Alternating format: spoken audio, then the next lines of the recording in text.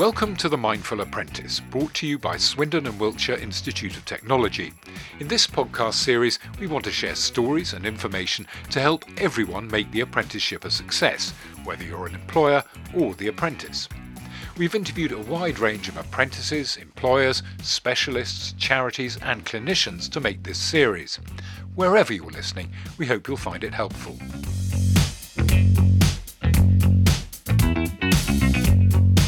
In this programme, we're looking at what an apprenticeship actually is, and in the next couple, whether it's the right thing for you and how to prepare for your first one.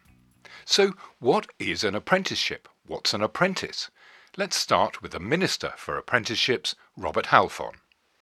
Well, an apprenticeship is an incredible option for not just young people, but for almost everyone in every walk of life to be able to get a skill, to train, and most importantly, get a good job at the end of it. So you do an apprenticeship, you work predominantly in the company or organisation.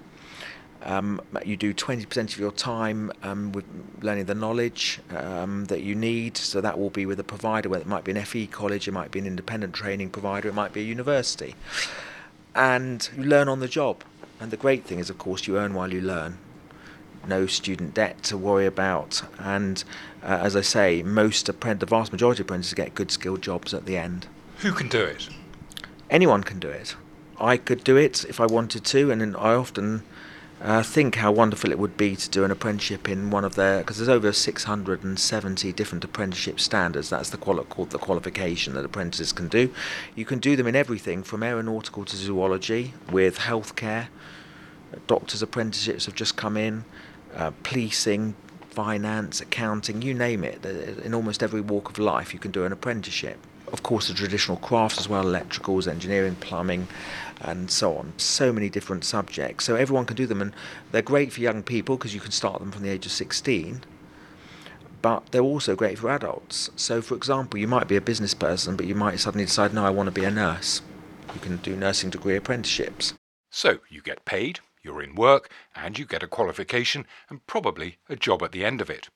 It's a different route to the qualification, say a degree or an A-level, that you might get through college or university, but they're very similar. Not that everyone thinks so, according to Danielle Foy, Business Development Consultant at New College Swindon. And I think that's a big message that we need to put out, is college is great and it's full-time education is great, but it's not for everyone. Apprenticeships, you can go from level 2, 3, you can go right up to degree apprenticeship and still gain your degree equivalent through an apprenticeship. And not a lot of people seem to know that, or they seem to think it's lesser than a degree. But you're gaining experience, earning a living, and also getting a qualification. Danielle mentioned levels. They go from 2, the equivalent of a GCSE, to 7, the equivalent of a master's degree. As it kind of suggests, that the higher the level, the more important the qualification that you'll attain, and also the length at which they take to do. Mark Bates is Early Careers Programme Manager at Nationwide, which takes a lot of apprentices every year. A level 6 is an equivalent to a degree, so you get paid to do a degree. I wish that was around when I just had to go to uni and have a big loan. So it's very important to progress through the stages. It's also a quite good thing to understand that you can jump straight to a level 6, but often a level 3 or level 4 gets you used to the academic world as well as the working world, and then you'd be prepared to commit to something a bit more difficult. So, how much do you earn as you learn? Anna Morrison is founder of Amazing Apprenticeships, which works with schools, colleges and employers to promote the benefits of apprenticeships. So there is a national minimum wage for apprenticeships, which is set by, signed off by the government each year. So the national minimum wage for apprentices has been increasing, but it is still lower than the national living wage. The thing with apprenticeship salaries is it varies by different employers. So employers decide what they pay. And although many employers might decide to pay the national minimum wage for apprentices, there are just as many, if not more, employers who are saying, actually, we're not going to pay that. We know that's the minimum, but we're going to pay more because we want to keep our apprentices and to develop and progress them. Jessa Lee did her apprenticeship in quantity surveying with the construction consultancy Stace. The starting salary isn't the be-all and end-all, and when looking at applications it's worth, or when asking about the company, worth thinking about how often they will review salaries, because my apprenticeship, it started off on, I guess, the medium/lower end in terms of what I was earning. My company reviews salaries twice a year, so after a year or so, it started increasing because I was gaining more experience. I showed that I was competent and able to do my job. So the starting salary isn't what it ends up being. And I think once you get qualified as well, that helps push up your salary quite a lot too. So it's always worth looking in a bit more detail, not just at the starting salary, but what the employer is saying about the pay increments. Anna Morrison again, founder of Amazing Apprenticeships. The salary is just part of the package. So when you're looking at apprenticeships, it's really important not to just look at the level or just look at the salary.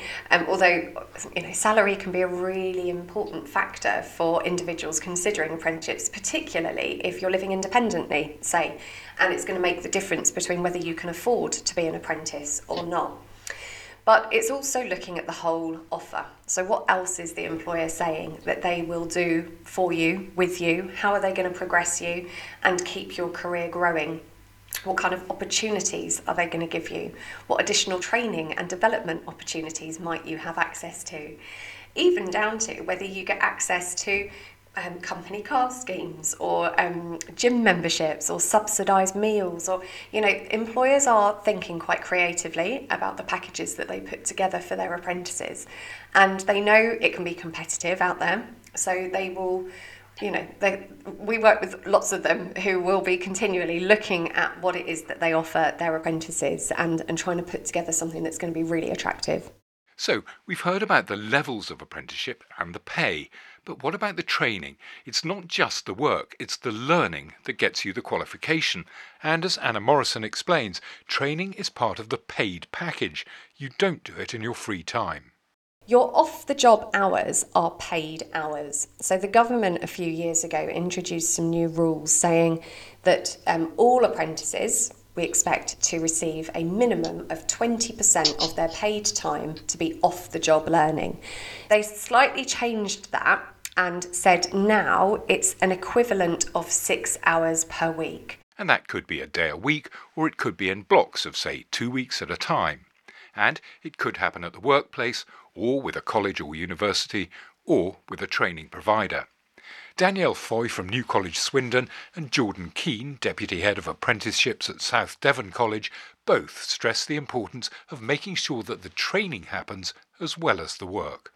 So you have your off-the-job time, and if you're finding that your employer isn't giving you that kind of off-the-job support, then speak to your training provider. So your training provider can kind of lean in there and offer that help. So yeah, that might be your college day some of the time, but you should be getting protected time each week, even when college is closed, to get that time to be able to focus on your apprenticeship.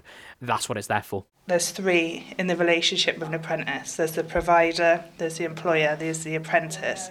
And if everybody communicates effectively, then hopefully it will create a successful working relationship. As part of the training, you should have a mentor or coach and possibly a buddy as well. Key people in your journey, according to Mark Bates from Nationwide. First of all, it's good to understand the difference between a buddy and a mentor. So in my experience, and this is only my experience, is buddies are really good when you start out, because it's that person you go to if you don't know how to write an email or how to communicate in a meeting or when to put your hand up to interrupt a meeting and say, actually, I don't understand, or ask a question. They're really helpful for that, to get the basics right. Really supportive. So the first couple of months, get to know your buddy, and they've often volunteered to do that role, so they're there for you. A mentor in our world is somebody who's got a lot more experience in the role that you're in, and they'll help you with your skills. They'll give you advice, coaching, tell you what to read, who to go and speak to if you're lost. So I'd be very clear to use your mentors probably a bit later after you've got used to your buddies. So that would be my advice around buddies and mentors. And Darren Marks, Managing Director of Swindon and Wiltshire Institute of Technology, agrees that the mentor or apprenticeship coordinator is an important player in the whole apprenticeship programme. It's a fantastic relationship to see it develop and grow as well. You see them on day one, they've had a sign-up meeting, and they're like, oh, who's that person? And I've got a vision in my head of one of our apprenticeship coordinators now, and I can see her on site, and she's brilliant. She's very fair, very firm, but she knows what she wants and she knows her students tremendously well. But from day one, that seed is sown around, right, I'm here for you. I'm also here for the business, but I'm here for you. That's that middle person. They have their mobile number to contact them 24/7. I say 24/7, we've all got lives as well, but it's there to drop them a message and say, I'd like a chat or a catch up. But over the years, so apprenticeships can last between a year, 18 months and 4 years.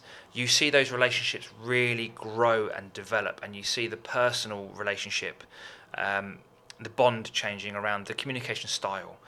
And they can pick up on so much. They see these people in the workplace with their colleagues, working on product, and even they get so much satisfaction from seeing that growth. They can identify quite quickly when things aren't quite right. They will then be able to provide support through communication to other parties. We have, within our facility, we've got access to counsellors, we've got access to nurses. Darren Marks from Swindon and Wiltshire Institute of Technology. So, work, training, money, mentoring, all part of the package. But who benefits from all this? Well, let's hear from the Minister for Apprenticeships, Robert Halfon, and Danielle Foy, Business Development Consultant at New College Swindon. The reason why I say it's a win-win is because not only does the apprentice get a skill, a vital skill and a job, but it means we also meet our country's skills needs. That's the wonderful thing about this. I mean, if you take, I mentioned 670 standards, we're desperate need for more STEM skills. I think over 300 odd of those standards are STEM apprenticeships. So we're meeting our country's skills needs. The FE colleges are benefiting, the training providers are benefiting. It creates more employment, more jobs. It's a win-win situation all round. So Swindon as a whole at the moment, it's a cold spot for students going on to university, and we need more skilled people in the area because people tend to go away to university or to do higher apprenticeship degrees and they don't seem to come back. So I would say, it doesn't matter your age, come and try it. The employers, I think, fully support that as well. I think if they've got a business in Swindon, they're obviously contributing towards Swindon. So the more employers contribute to their employees, the more they're contributing to the local area. So the local and national economies can benefit, but most importantly, what about you as an apprentice?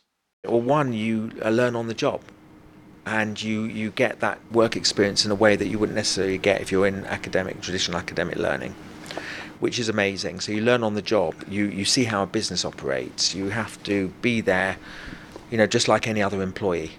But the other thing, of course, is you earn while you learn, right? If you're a student, you have to take out a loan. So it's a no-brainer in many ways. And of course, the third most important thing is that you get a good skilled job. So over 90%, well over 90% in fact, of apprentices who complete their apprenticeship, so they achieve their apprenticeship qualification, get a good skilled job at the end. And so you can't say that about everyone. The Government Minister, Robert Halfon. So that's what an apprenticeship involves. In the next programme, we'll be talking about whether it's the right choice for you. I'm Dominic Arkwright. That's all for now.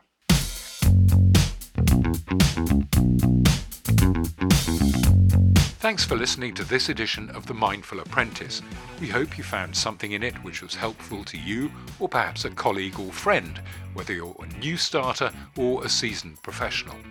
If you've been affected by anything you've heard in the podcast or want to find out more about organisations which can provide help and support, go to sawiot.ac.uk/The Mindful Apprentice.